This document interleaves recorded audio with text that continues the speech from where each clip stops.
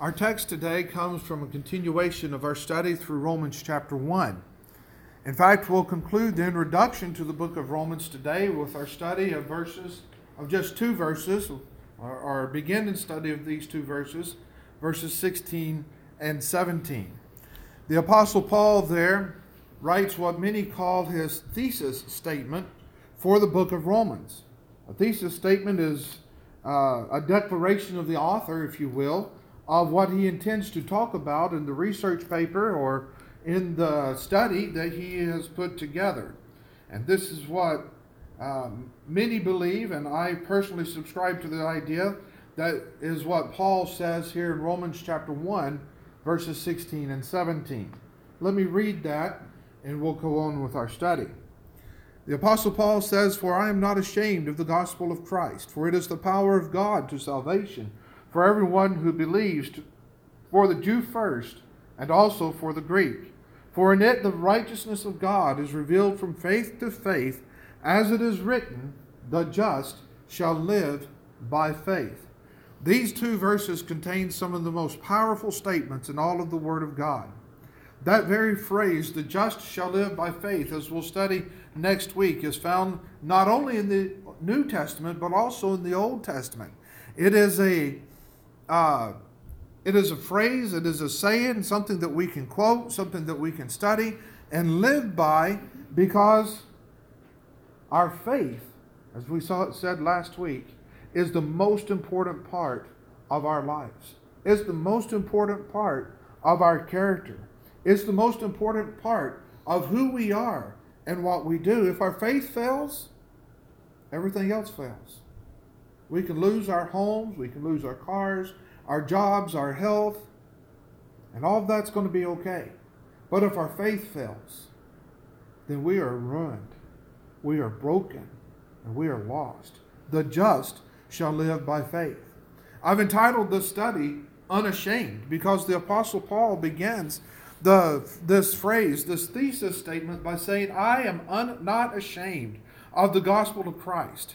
And he goes on and gives a reason why. And these reasons, and this is going to be built upon over and over again and again throughout the study of the book of Romans. As we begin this study, I want to ask the question.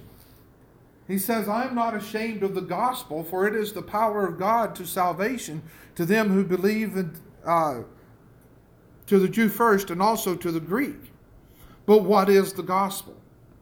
What is the gospel? What does the gospel consist of? If you listen to very many preachers on the radio or on the television, you're going to hear that the gospel is the story of Jesus Christ. Well, yes, but is that all? Is there more? We often say in our teaching, in our study, and together, that the gospel is the death, burial, and resurrection of Jesus Christ. That seems to me on the surface to be incomplete. I want to study a little bit today about what I believe a full understanding of the gospel is. And as we hopefully prepare our minds for the upcoming week to defend the gospel, to go out and to preach the gospel by our lives, by our words, I think that this type of lesson will help us to have a better understanding of what the gospel actually is. One of the main facts about the gospel is that the gospel is something to be believed. The gospel is something to be believed. We read in the scriptures, "Repent and believe on the Lord Jesus Christ, and thou shalt be saved." We hear it on the airwaves today. Believe on Jesus Christ for salvation. Of course, most of the time when men are saying that, they stop right there and fall seriously short of what the gospel is. I want to tell you today, there is no salvation outside of Jesus Christ. Mankind cannot be saved by any other name than the Lord Jesus Christ. Secondly, I want to point out to you that the gospel is not the law of Moses, not the Old Testament law. Now, the Old Testament is important to us as New Testament Christians You cannot have the New Testament without the Old Testament. It is the foundation, the building blocks, if you will. It reveals to us who Jesus is before Jesus was born. It reveals to us the characteristics of God, the Father. It reveals to us the works of the Holy Spirit. It tells us about God's judgment.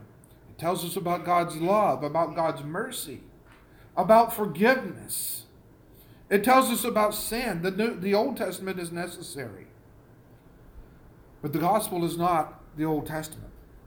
Now, I've said and I maintain that I could preach an entire meeting of gospel sermons out of the Old Testament.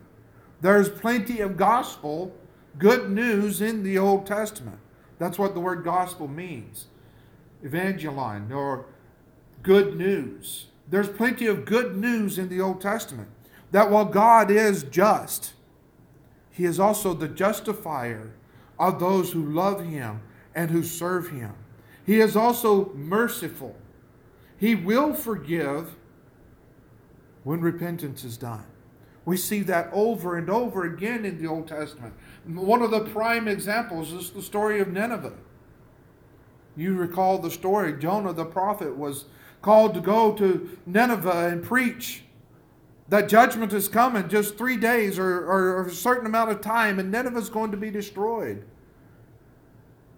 Jonah, like too many of us today, had a problem with the Ninevites. Sometimes we have a problem with other people and we're unwilling to share the gospel with them.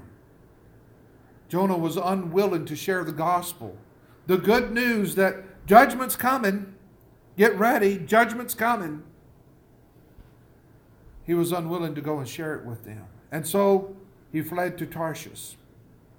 On the way, the storm came. And he was thrown overboard to save the lives of the sailors. And he was swallowed by a great fish. And the great fish swam to the shores of Nineveh and vomited him out on the banks there. And he went and preached.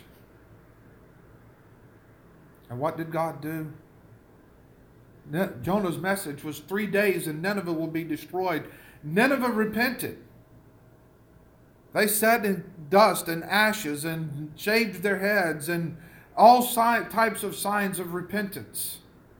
And God spared Nineveh, a horrible city.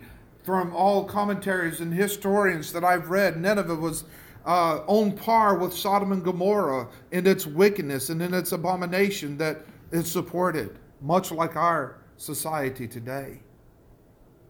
The gospel is the good news. And yes, that can be found in the Old Testament because it tells us about who God is. It tells us about His mercy, His goodness, His justness. But the gospel is not the law of Moses. The gospel is found in the person of Jesus Christ. In the person of Jesus Christ who left heaven. The scriptures say He was obedient. He became obedient and came to this earth and died for us. Paul says in 1 Timothy chapter 1, verses 8 through 11, we know that the law is good. The law was good. The Old Testament law was good. If a man use it lawfully. What had happened in those days is what happens too often in our circles today is people became focused on the law, and that was their gospel. That was their whole system of faith, was keeping the law, dotting every I and crossing every T and making sure every punctuation mark was in place. Those things are important. The details are important. The gospel is more than the law of Moses. Paul continues in verse 9, knowing this, that the law is not made for righteous men, but the lawless and disobedient, for the ungodly and for sinners, for the unholy and profane, for the murderers and men-stealers, murderers of fathers and mothers, and manslayers, for whoremongers, and for them that defile themselves with mankind, for men-stealers, for liars, for perjured persons. And if there be any other thing that is contrary to sound doctrine, according to the glorious gospel of the blessed God, which was committed to my trust. The Apostle Paul is saying, the law was good, but the law is not the gospel. The gospel belongs to God. And it was committed to the Apostle Paul. Paul continues in Galatians chapter 2, verse 16. Knowing that a man is not justified by the works of the law, but by the faith of Jesus Christ. Even we have believed in Jesus Christ that we might be justified by the faith of Christ, and not by the works of the law. For by the works of the law shall no flesh be justified. Yes, the details are important. It is absolutely paramount, if we're going to be faithful, that we worship God correctly. The details are important. No musical instrument, one cup, unbroken bread, unleavened bread on the table, men doing the teaching. These details are important. But we can keep all of those things and still be lost. Being baptized, immersed in water, is important. I want you to listen to me. That's a form of how we obey the gospel. But if our heart is not involved, if our faith is not involved, we're just getting wet. And it means absolutely nothing. Many men have been baptized in water, supposedly for the remission of their sins. And people rejoiced. 6 months, a year goes by, and suddenly they're not faithful to church anymore. Suddenly they're not interested in godly things anymore. Why? Their heart wasn't involved. They were not truly converted. They did not obey the gospel. Yes, baptism is how we obey the gospel, but our heart has to be involved. Our faith is a part of that obedience. In Galatians chapter 3, beginning in verse 2, the Apostle Paul writes, "This only what I learned from you. Received ye the Spirit by the works of the law or by the hearing of faith? Are you so foolish? Having begun in the Spirit, are you now made perfect by the flesh? Have you suffered so many things in vain, if it be yet in vain? He therefore that ministereth to you the Spirit that worketh miracles among you, doeth he it by the works of the law or by the hearing of faith? Even as Abraham believed God, and it was accounted to him for righteousness. Know ye therefore that they which are of faith, the same are the children of Abraham. And the Scripture, foreseeing that God would justify the heathen through faith, preached the gospel unto Abraham, saying, In thee shall all nations be blessed." Understand, please, Abraham did not grow up having the law of Moses. Abraham was not a Christian, did not grow up in a Christian home. Abraham was not a Jew. He predated all of those things. He did not have the revelation of the 10 Commandments. It was before those things came. He did not understand who God was when God called him out of the Ur of the Chaldees to a land that he would be shown. But Abraham obeyed God in faith. What was that the Apostle Paul says? Even as Abraham believed God, and it was accounted to him for righteousness. We're not talking about a blind faith here. Not even with Abraham. Abraham had some sort of revelation. The Scriptures doesn't say. He just received the call to go to the land of Canaan, that God was going to show him. And he obeyed in faith, trusting that God was going to take care of him. At the end of his life, Abraham was counted as one of the greatest men in the world. And as we scan back over the pages of history, Abraham stands out as the father of the faithful. And he's pointed at by 3 world religions as one of the greatest men to have ever lived. Why? Was it because he was baptized in water for the remission of sins? No. Was it because he was circumcised, even though he was circumcised? No. It was because he believed God. The gospel is facts to be believed. This is what I'm trying to get across to us. Yes, there are things that we must do. There are laws that we must keep in order to be faithful to God, that we must obey. But our righteousness does not come strictly from our obedience. Our righteousness comes like that of Abraham because we believe God. What good does it do a person to be washed in water for the forgiveness of their sins if they are an atheist? Does no good whatsoever. An agnostic being immersed goes down and comes up an agnostic. Goes down dry and comes up wet. That's the only change that happens in his life. We could force somebody to be baptized. The stories are told of Charlemagne and his exploits, commanding his troops to hold swords to people's heads and make them be baptized and make them confess Christ. These pagans didn't know what they were confessing. They were just trying to save their life. Did no good whatsoever. The gospel is facts to be believed. It requires faith. Now, this faith is based on evidence, and that's something that we'll talk about in future studies throughout the study in Romans. But secondly, today, I want you to understand that the gospel is commands to be obeyed. And I've ordered them this way on purpose.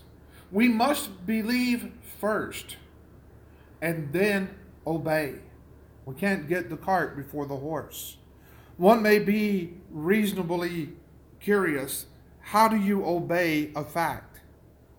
How do you obey, for instance, the death, burial, and resurrection of Jesus Christ, as we are commanded to do in Romans chapter 6, which we refer to many times when we're offering the invitation? Is this compared to obeying the rising of the sun? These are logical questions that one could ask. One obeys a fact by imitating that historical fact in their life. That's how we obey the facts of the gospel.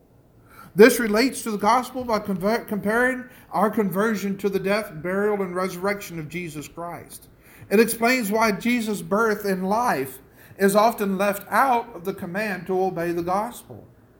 Everybody is born. That's not part of our conversion. It should be obvious that an unborn child cannot be baptized or have faith. Some believe that at the moment of conception, though, a baby is condemned and cursed as a sinner. He or she is under the wrath of God. Both concepts are equally without foundation in the Scripture. An infant, a little toddler child with no investigative power to understand or to learn cannot obey the death, burial, and resurrection of Jesus Christ because, as our first point talked about, it requires faith. One must have faith that Jesus is the Son of God. That's why very often, preachers, as they go about the countryside preaching the gospel, when little children want to be baptized, preachers will say, no, it's not ready. They're too young. They're too little. Because they are.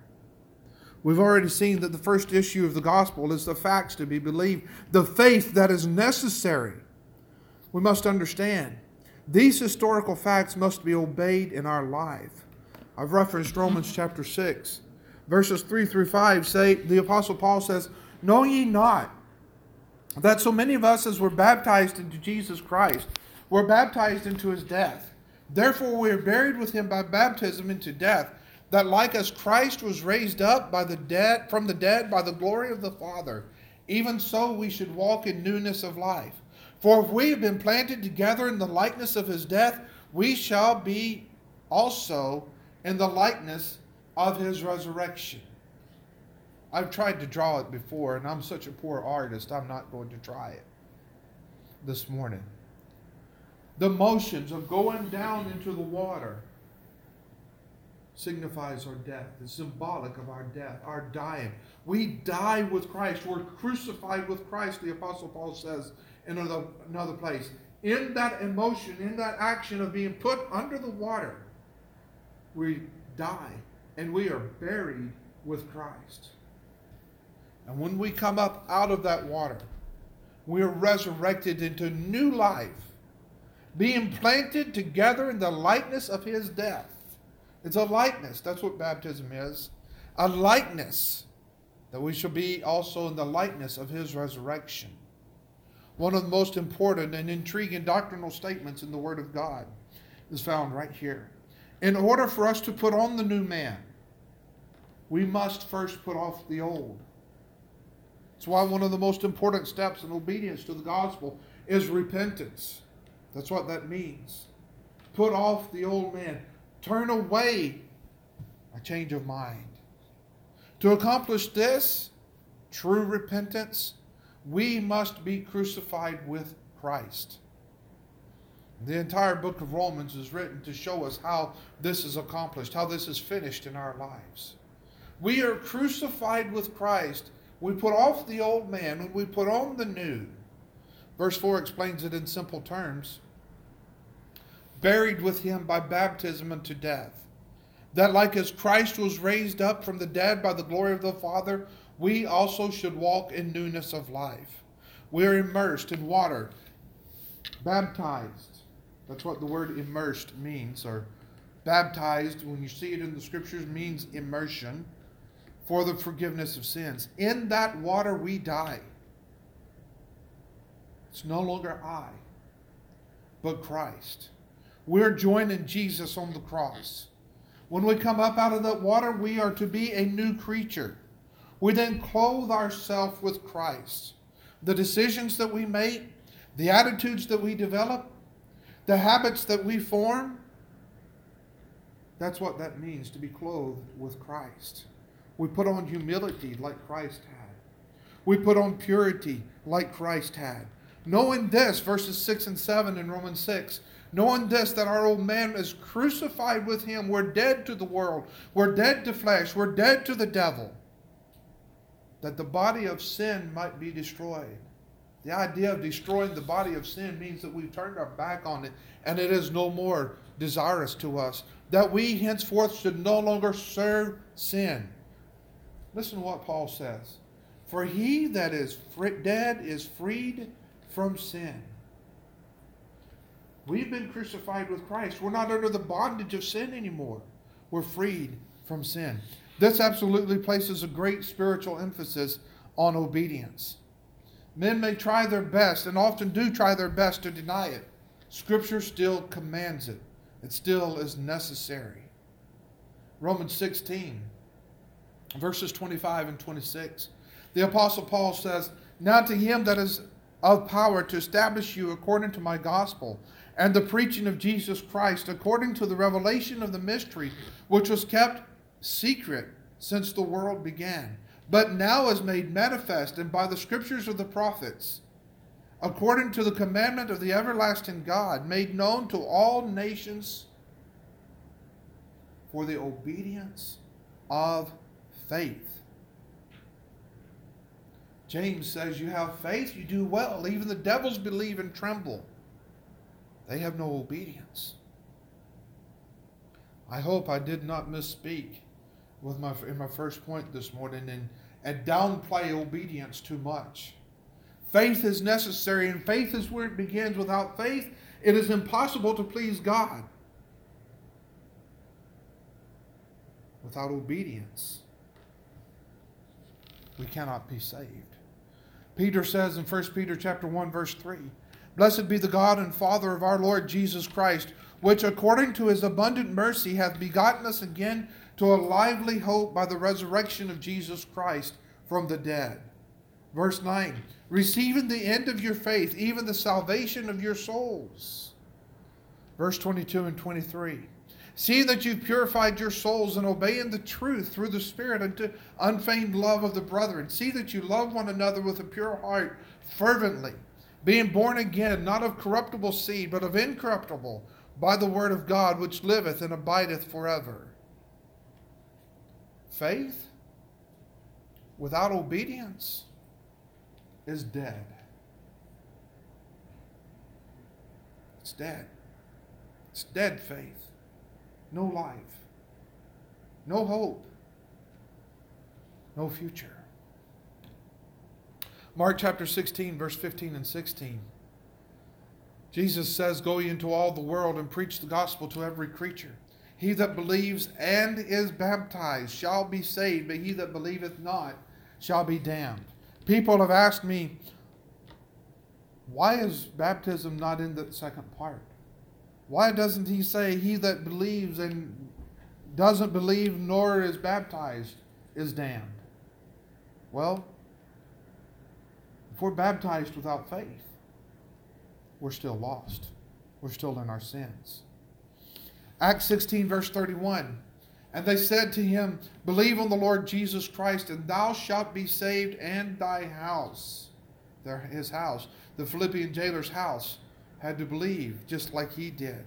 That's what he wanted to know when he said, "Sirs, what must I do?" I was asked the other day, don't you believe? Don't you think? No. I'll get it right in a minute. I was asked the other day, do you think that you don't even have to believe? Because I was arguing with someone for baptism, trying to encourage that person to see the necessity of being baptized. Don't you think that you have to believe? Well, yes. Faith is where the whole process begins.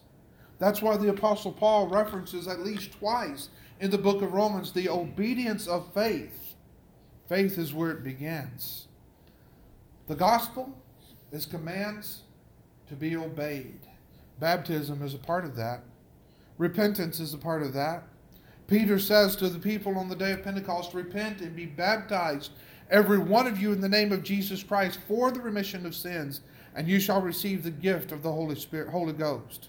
Repentance and remission of sins in Luke 24, verse 27, should be preached in his name among all nations, beginning at Jerusalem. Folks, if we take away one of those steps, our salvation is ineffective. Our obedience, I should say, is ineffective. Jesus says in Matthew chapter 10, verse 32 and 33, "Whosoever therefore shall confess me before men, him will I also confess before my Father who is in heaven. But whoever shall deny me before men, him will I also deny before my Father who is in heaven." How do we deny Jesus Christ? By our life. By our obedience, or by our refusal to obey the gospel. Paul continues in Romans 10, verses 9 and 10, that if thou shalt confess with thy mouth the Lord Jesus, and believe in thine heart that God hath raised him from the dead, thou shalt be saved. For with the heart man believes unto righteousness, and with the mouth confession is made unto salvation. Faith and repentance. Faith and confession. Faith and baptism. You see how they're joined in every section of Scripture. We must believe. We also must repent, confess, and be baptized in water for the remission of sins. I have one more point this morning. The gospel is promises to be believed. Think about this. There's such hope and such great promises available to those who believe and obey the gospel of Jesus Christ. Listen to what Jesus says in Matthew 24, verse 14. "This gospel of the kingdom shall be preached in all the world for a witness to all nations, and then the end shall come." The gospel has gone out to the entire world. The end can come at any time. But think about what Jesus is saying here.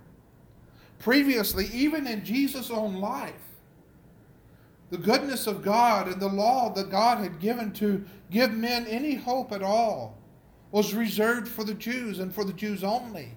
And now Jesus is saying this gospel is going to be preached to all the world. Colossians chapter 1, verse 6, "Which is come unto you as it is in all the world, and brings forth fruit as it does also in you, since the day ye heard of it, and know the grace of God in truth."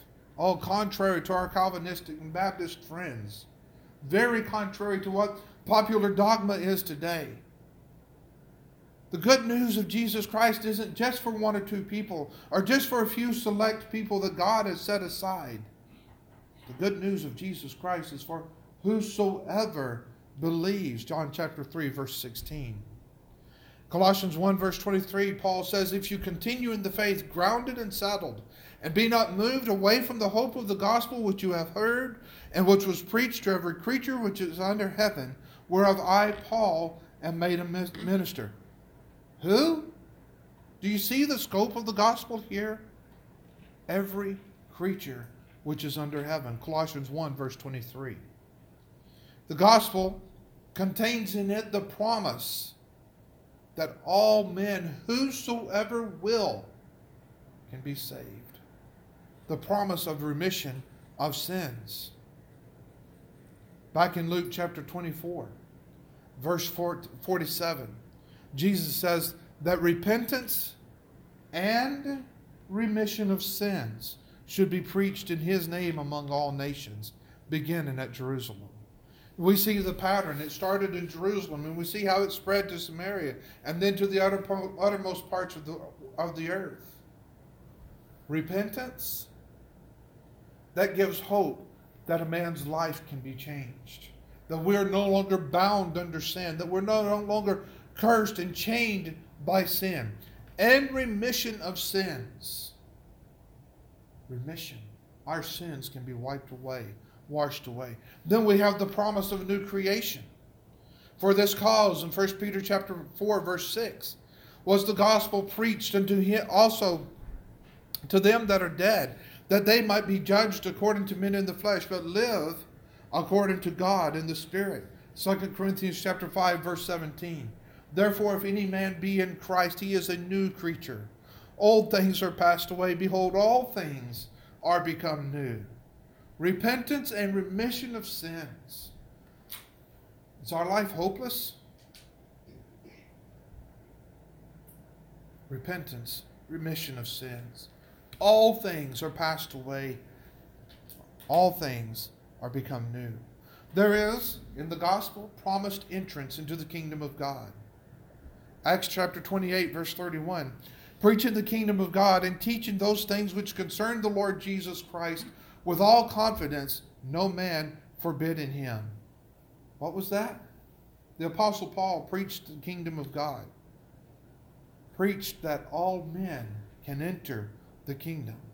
Jesus promises peace to be found in His gospel.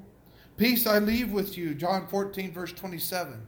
My peace I give to you, not as the world gives, but give I to you. Let not your heart be troubled, neither let it be afraid.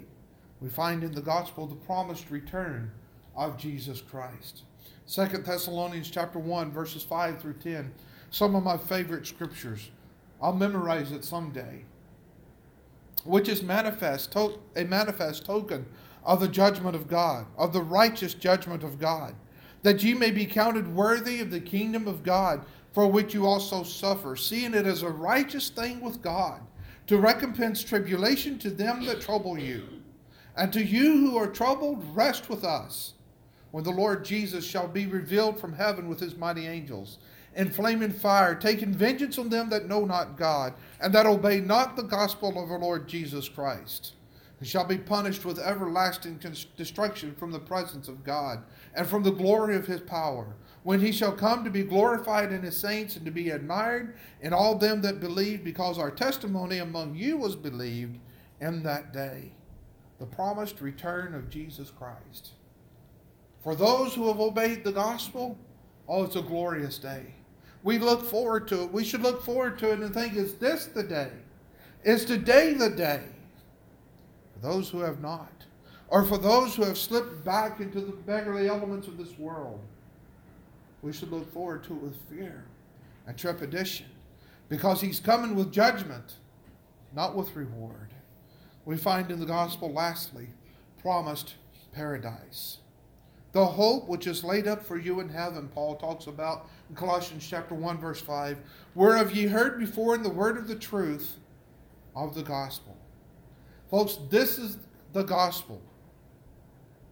That is the power of God unto salvation, because it gives men who are lost in sin, without hope in this world, something to hope for, something to look forward to, something to believe in.